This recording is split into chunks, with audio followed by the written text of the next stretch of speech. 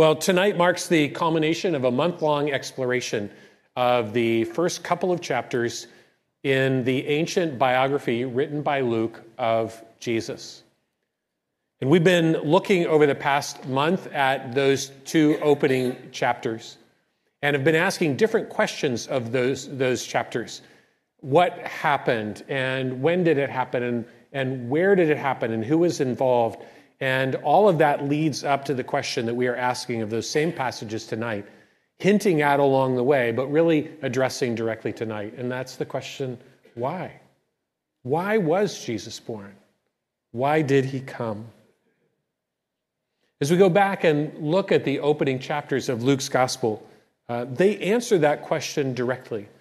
And first, they do it in very powerful and poetic imagery. You see this in Luke chapter 1, beginning in verse 78. We're told that Jesus came to earth because of the tender mercy of our God, by which the rising sun will come to us from heaven to shine on those living in darkness and in the shadow of death. Those are words that were spoken by a Jewish priest named Zechariah at the birth of his own son, John, the one that God had raised up to go before Jesus and to prepare people to hear the message that Jesus would bring. So, according to what Luke shares with us in these opening chapters, Jesus is God sending the light of heaven into our darkness. Have you ever been in total darkness before? It's a rare experience for us today in a world that is flooded with artificial light, porch lights, street lights seeping in around our curtains. We really don't have dark houses. And even if we did, all of our little electronic devices all over the place, our routers and our TV sets and speakers and everything else, all the little blue and green and red lights that constantly surround us with a glow. So our experience of darkness is very different from the experience that people would have had in the ancient world, where with no electricity and with oil lamps that would quickly have burned out, it was not an unfamiliar thing for them to be in the pitch black. It's really the perfect analogy to describe the spiritual condition of humanity. Because when you are in complete darkness, as some of you know, it's an incredibly unsettling and disorienting experience.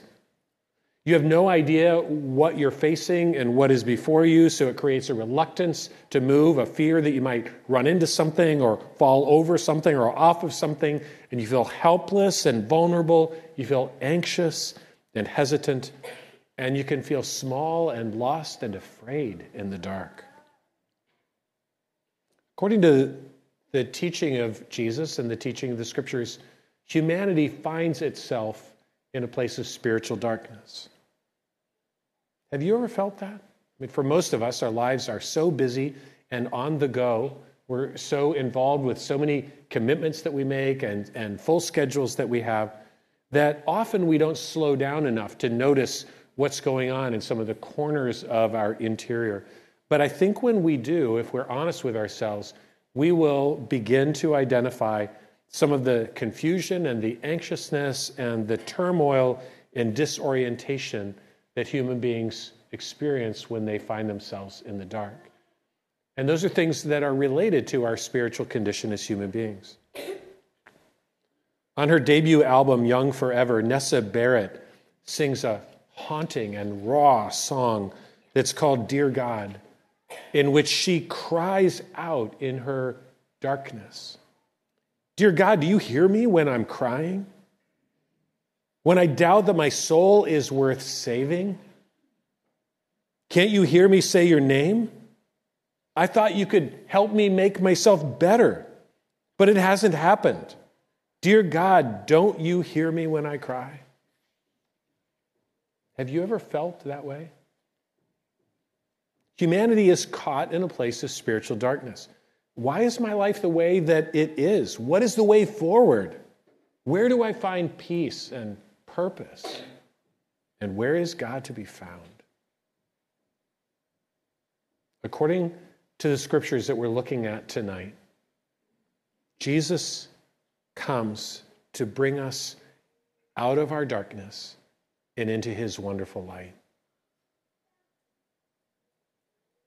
With its imagery of light breaking into darkness, Zechariah's prayer takes us all the way back to a promise that was first made hundreds of years before the birth of Jesus and then was reiterated again and again over those years. 800 years before Jesus was born, God spoke through his spokesperson, Isaiah, to announce to those who were trapped in spiritual darkness that light was coming. These may be familiar words to you. The people who walk in darkness will see a great light. For those who live in a land of deep darkness, a light will shine. For a child is born to us, a son is given to us. The government will rest on his shoulders, and he will be called Wonderful Counselor, Mighty God, Everlasting Father, and Prince of Peace. God renews this commitment to bring his light into our darkness on multiple occasions through other spokespeople, through other prophets that he raises up, including the words of Malachi chapter 4. But for you who fear my name, the Son of Righteousness will rise with healing in his wings. And you will go free, leaping with joy. Zechariah echoes those promises when he prays at the very moment when those words are finding their fulfillment and the light of heaven is just cresting the horizon. Because of the tender mercy of our God, Jesus comes. The rising sun coming to us from heaven to shine on those living in darkness and in the shadow of death. Well, in what way is Jesus the fulfillment of this promise that light will come into darkness? In Zechariah's prayer in chapter 1, we are given 3 different reasons why God sends his son to us. And each of those 3 themes is then echoed again in the announcement of the angels to the shepherds in Luke chapter 2. So over the rest of the service tonight, we are going to be unfolding these 3 themes. Hearing from 3 different members of the covenant family tonight, and I wish we could hear from more. Hearing how they have experienced Jesus in their own lives as the light of the world. But first, I want to invite us to begin with silence and with darkness. Let's remember again the spiritual darkness that is the universal human experience apart from God. And let's invite God again tonight to fill us with awe and with wonder in response to his tender mercies as the rising sun comes to us from heaven and shines on us in our darkness. Let this ancient prayer be our prayer tonight. Oh, Lord Jesus Christ, you are the light of the world. Enlighten our hearts with the brightness of your glory. Make of us children of the light through whom your light shines. And guide our feet into the way of peace to the honor of your holy name. In the opening chapters of his biography of the life of Jesus, in which he tells of the birth of Jesus, Luke uses 3 word pictures to describe what he means when he says that Jesus comes as light into our darkness. Because of his tender mercies, because he loves us with such a lavish and boundless love, Jesus rescues us from our sins. He equips us for a life lived in his service, and he leads us in a path of peace. So let's look at each of those. First, according to Zechariah, Jesus will come to save us, to forgive our sins, and to reconcile us to God. Zechariah repeats the theme of saving and rescuing again and again in his prayer. Praise be to the Lord, the God of Israel, because he has come to his people and redeemed them, which means paying the price that purchases a person's freedom and setting them free. He has raised up a horn of salvation for us in the house of his servant David. Salvation from our enemies and from the hand of all who hate us, to rescue us from the hand of our enemies. And you, my child, will be called a prophet of the Most High, Zechariah says to his own son John, for you will go on before the Lord, before Jesus, to prepare the way for him, to give his people the knowledge of salvation through the forgiveness of their sins. That theme of God sending his son to save us is repeated in the title that the angel gives to Jesus when he announces the birth of Jesus to the shepherds who were out in the fields. The angel said to them, don't be afraid. I bring you good news that will cause great joy for all the people. Today, in the town of David, a Savior has been born to you. Think about what the words save and rescue mean and what they imply. In the mountains or along the coastlands, we have search and rescue teams that go out to find those who are lost, to rescue them, to gather them in and bring them home. Luke reminds us that however prosperous and successful and together our lives may appear to be on the surface, spiritually speaking, we are all in trouble and we all need help. The help that has to come to us from outside of ourselves. God created us for himself, to live our lives for him and with him. But in spiritual pride, we have wanted nothing to do with it. We've closed the door on God, and we have set out to live our lives on our own terms. As a result, we've wandered off the path that God intended for us, and that wandering is also known as sin. And we've wandered our way right into trouble. Zechariah's words point to the sort of help that Jesus comes to bring us as our Savior.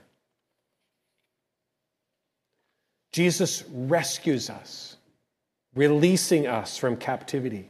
He forgives our sins, giving his life to carry away the wrongdoing that stands between us and the God who created us, that no amount of effort on our part could put right.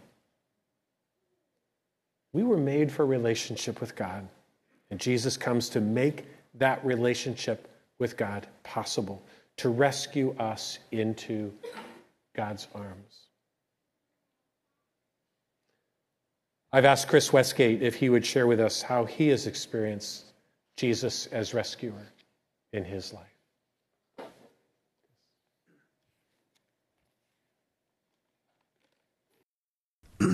Good evening, Covenant family.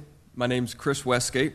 Please allow me to share the story of my first encounter with the Savior and rescuer of my life. I moved away from everyone and everything that I knew at the age of 19. I'd gotten myself into quite a bit of trouble with the law and moving down a dark and dangerous path that was steadily getting worse. It was more or less on a whim that I joined the Air Force and moved away. In fact, I had just gotten kicked out of my parents' house and was high when I met the recruiter for the first time. I traveled around and accomplished all my training, and it was an exciting time for me. But having no faith and no morals to guide my ship, I quickly found myself back in the same lifestyle that I was trying to leave.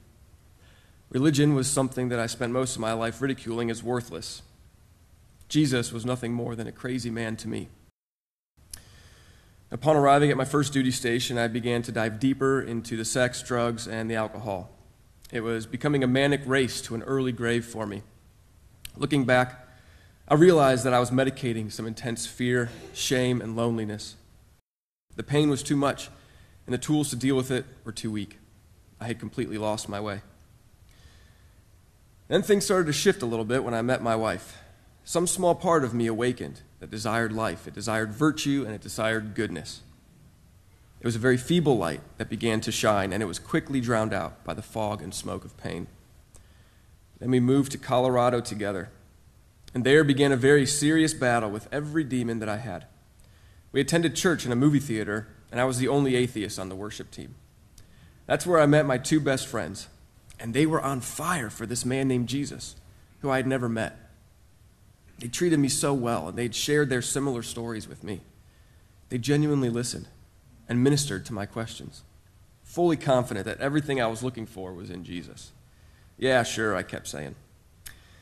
I soon found myself in a battle for spiritual survival, which is a very intense thing for a man to be in. On the one hand, Jesus, the hound of heaven, was coming for me. His pursuit was relentless. But on the other hand, I felt the tangible quality of evil, something demonic, pulling me back into addiction. It was very scary. By day, I was filled with panic, and by night, I was visited by things that hated me, beings that we Christians call demons, real enemies of the soul. I was struggling to hold together my life. Finally, I hit a breaking point in a Walmart parking lot. I had left my full cart in the middle of the aisle and ran out to my car in what felt like a battle for my life. It felt as if I was surrounded and under attack. Terrible accusations and bitter slander were being hurled at me. I had no rebuttal because everything they were saying was accurate. These accusers laid claim to my soul, and they wanted to drag me into whatever abyss they had crawled out of. I couldn't breathe, I couldn't see, and I was thinking of the quickest way that I could end my life. I was greatly distressed. But then I heard this voice say, "Chris, my name is Jesus. I can help you, but you have to let me."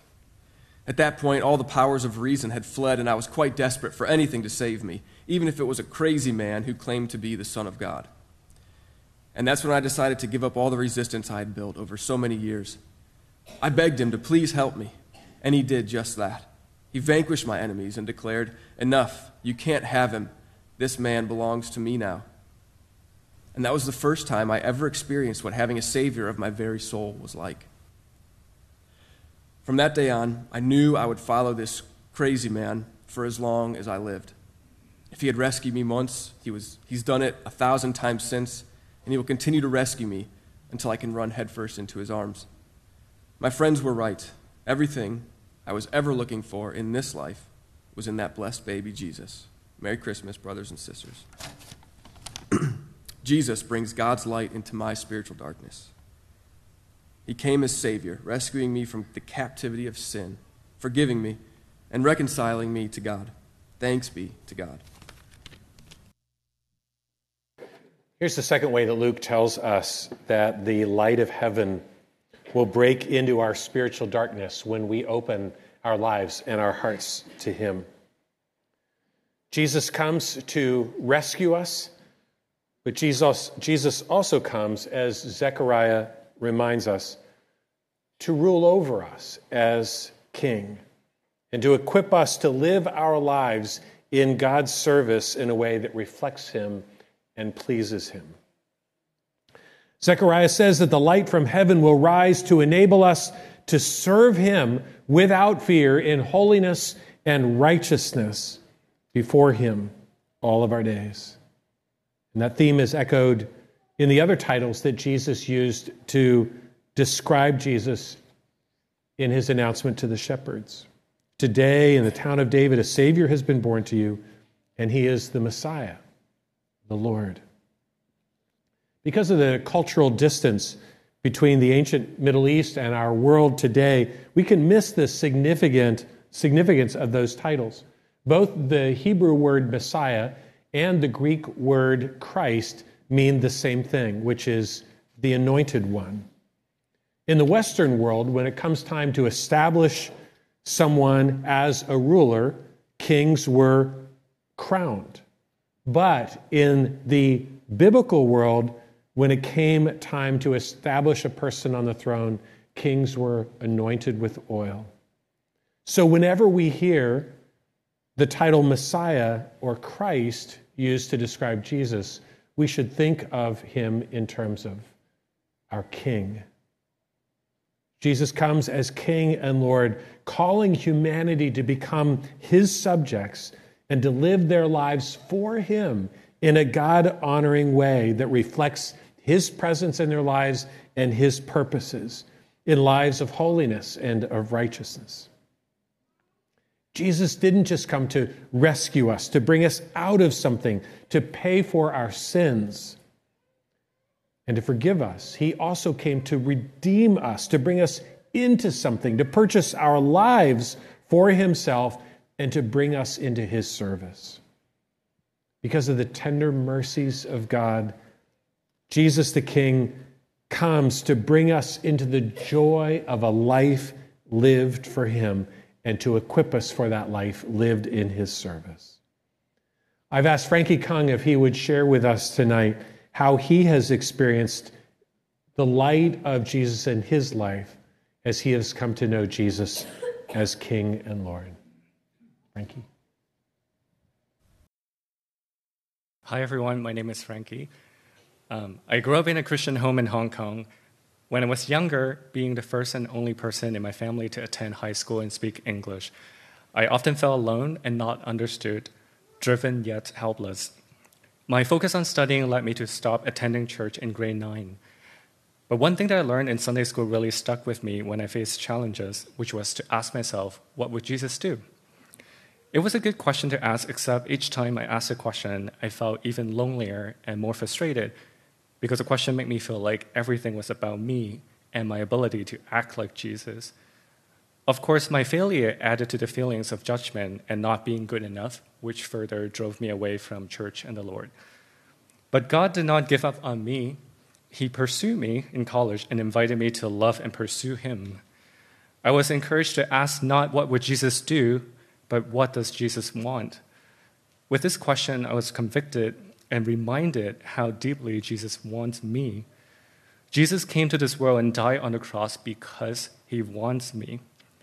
This life of love with Jesus as my King is a life called to serve him, to live my life for him, not in an effort to earn his love, but as a response to his love. Over the past few years, being part of our Covenant family, I've been blessed by many who show me how to live this life of loving Jesus, including one that has challenged me to live my life for him every single day. And her name is Uni, my cat.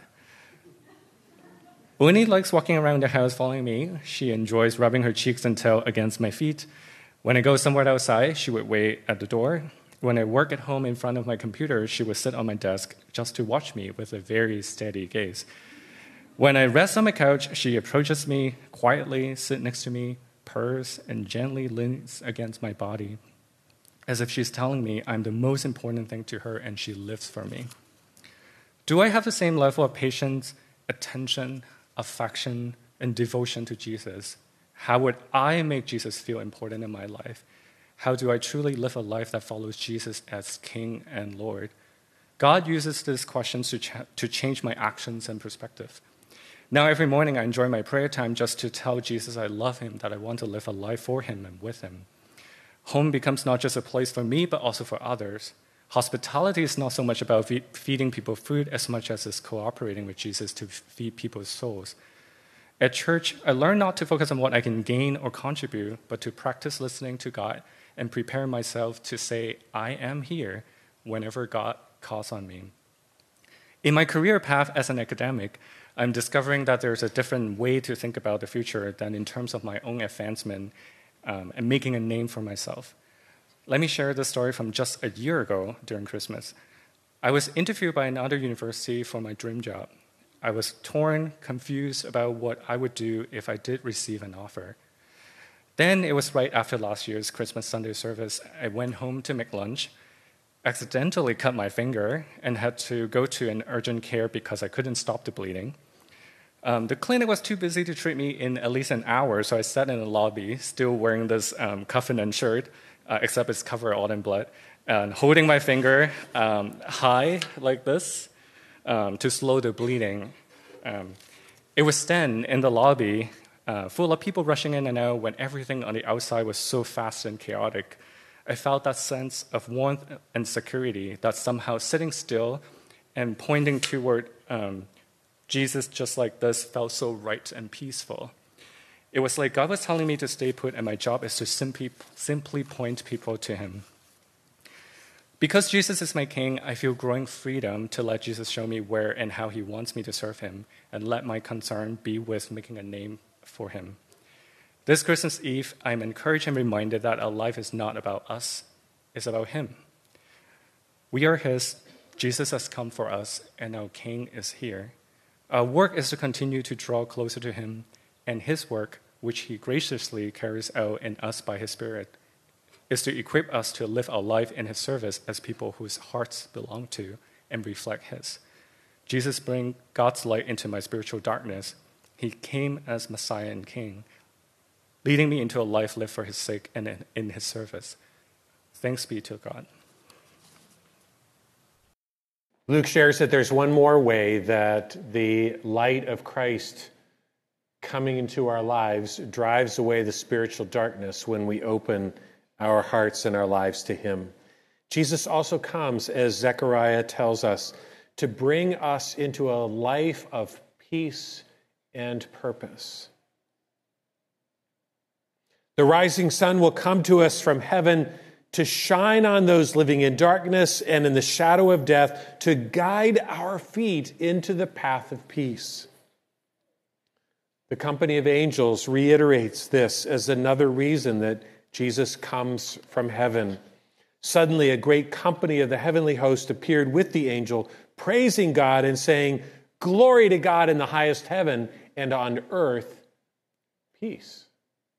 Peace to those on whom his favor rests." We hear behind these words of Zechariah the promise given through Isaiah hundreds and hundreds of years before, that there will be one who comes to drive away the darkness, comes as a little child given to us, who will be known as the Prince of Peace. Behind this word for peace is the Hebrew idea of shalom, which has a much deeper meaning than a mere absence of conflict or frustration. It refers to things being the way that God intended them to be. Men and women flourishing in their individual lives and with one another because things are rightly ordered in their hearts and as God intends. When Jesus came, he began spreading that peace, one person, one life at a time. When he steps into the life of a man or a woman or a young person, he begins to clean up the brokenness and the disorder on the inside of that person, and to put things back in their right place with the affections and the values and the priorities that God intends that we would have. And when he does that, our experience more and more is a life of peace and purpose, of flourishing and completeness, regardless of the joys or the challenges of our specific circumstances. Because of his tender mercies, Jesus has come to us as Savior to rescue us from our sins and to bring us into freedom. He has come to us as King to equip us for a life lived in his service. And he has come to us as Prince of Peace to lead us in the path of peace. And I've asked Summer Winroad to share with us how she has experienced Jesus as her Prince of Peace. Good evening. As David approached me about this, I thought it was a little funny because this is something, resting in Jesus' path of peace, that doesn't come naturally to me and historically hasn't been a very strong part of my Christian experience. I often struggle with making choices and taking the next step, dealing with questions like, how do I know my purpose, and what if I make a wrong choice, and where do I go from here? And the reality is that I've learned over time is by sheer will, there's no way that I can live a life of self-created peace. So that's why I need Jesus' peace, where when I don't know where to turn, where to go, which next step to take, he leads me in that peace. So as I've sought out Jesus' peace, a few key ideas have stood out thinking about different scriptures. As spoken about in Psalm 139, God intentionally created me. He intentionally created me. And all of the days ordained for me were written in the book before one of them ever came to be. And in Matthew 10, he reminds me that he knows me and he promises to care for me, even going so far to remind me that he knows the number of hairs on my head. And for you with long hair, you know that that's kind of crazy, because the minute you take a shower, that number changes. The minute you brush your hair, that number changes. The minute you put your hand through your hair, it changes. But yet he knows every single moment how many hairs are on my head. There are so many stories that I could tell you about what I've been struggling with and what I have gone through in terms of going from the darkness and into the light in terms of peace and purpose. Some of you may know, some of you may not know, I taught secondary math for almost 14 years. And a couple of years ago, I left the classroom and I went to work at Purdue. And the day I left the classroom was the day I lost purpose. I was struggling to know what my impact was. When I was in the classroom every single day, I had 100 plus students, and they were my impact. They were my purpose. And so what I realized very quickly is that was the purpose that the world said was purpose. It wasn't necessarily what God said was purpose. While there are really great purposes out there, it might not have been the purpose for me. And so how did I know what my purpose was? Working at Purdue, I took a job that I knew had an end date, and that end date was September 30th. And what ended up happening was, as I got closer and closer, I started looking for jobs, and I started to say, what is my purpose? How do I know my purpose? What if I make a wrong choice in looking for jobs? Do I go back to the classroom? And I was filled with, as David described earlier about darkness, I was filled with confusion. I was filled with anxiousness. I was filled with turmoil, the fear of stepping down the wrong path or stepping off the cliff. So what did that look like? And to go even a step further, as I started seeking out jobs, while I didn't get the first job I applied for, not uncommon, I started applying for other things. And what happened was I was in the running for 2 jobs, and I actually turned down one to pursue the other. And it was very clear that God was leading that. As He was opening doors, I had peace in each decision as I was following the Spirit's lead on that. Something that I never thought I would have had even 2 years ago, definitely not 10 years ago, as I like to analyze everything, and it takes about 12 years to make a decision. So what I learned was that it's not about trying to determine what my purpose is 5 years from now. It's saying yes to the Holy Spirit for my purpose in the next decision. And it's saying yes to determining my purpose in that next moment. So during this whole season over the last 9 months, specifically over the last 2, I had to deal with the anxiety and the fear that have crept up, the opposite of Jesus' peace. And what I've learned and what I've consistently been leaning into, and the more often I do it, the quicker the peace of Jesus takes hold. And I'm going to read this pretty verbatim because this is what I read, or this is what I say. And when I say it, I move on, and that peace is with me. I say, God, you knew me before I was created. You knew me yesterday. You know what today holds. You know tomorrow. And you know me 10 years from now. I don't need to worry. May I rest in your peace. Jesus brings light into my spiritual darkness. He came as a Prince of Peace, guiding my feet in the path of peace and purpose. Thanks be to God.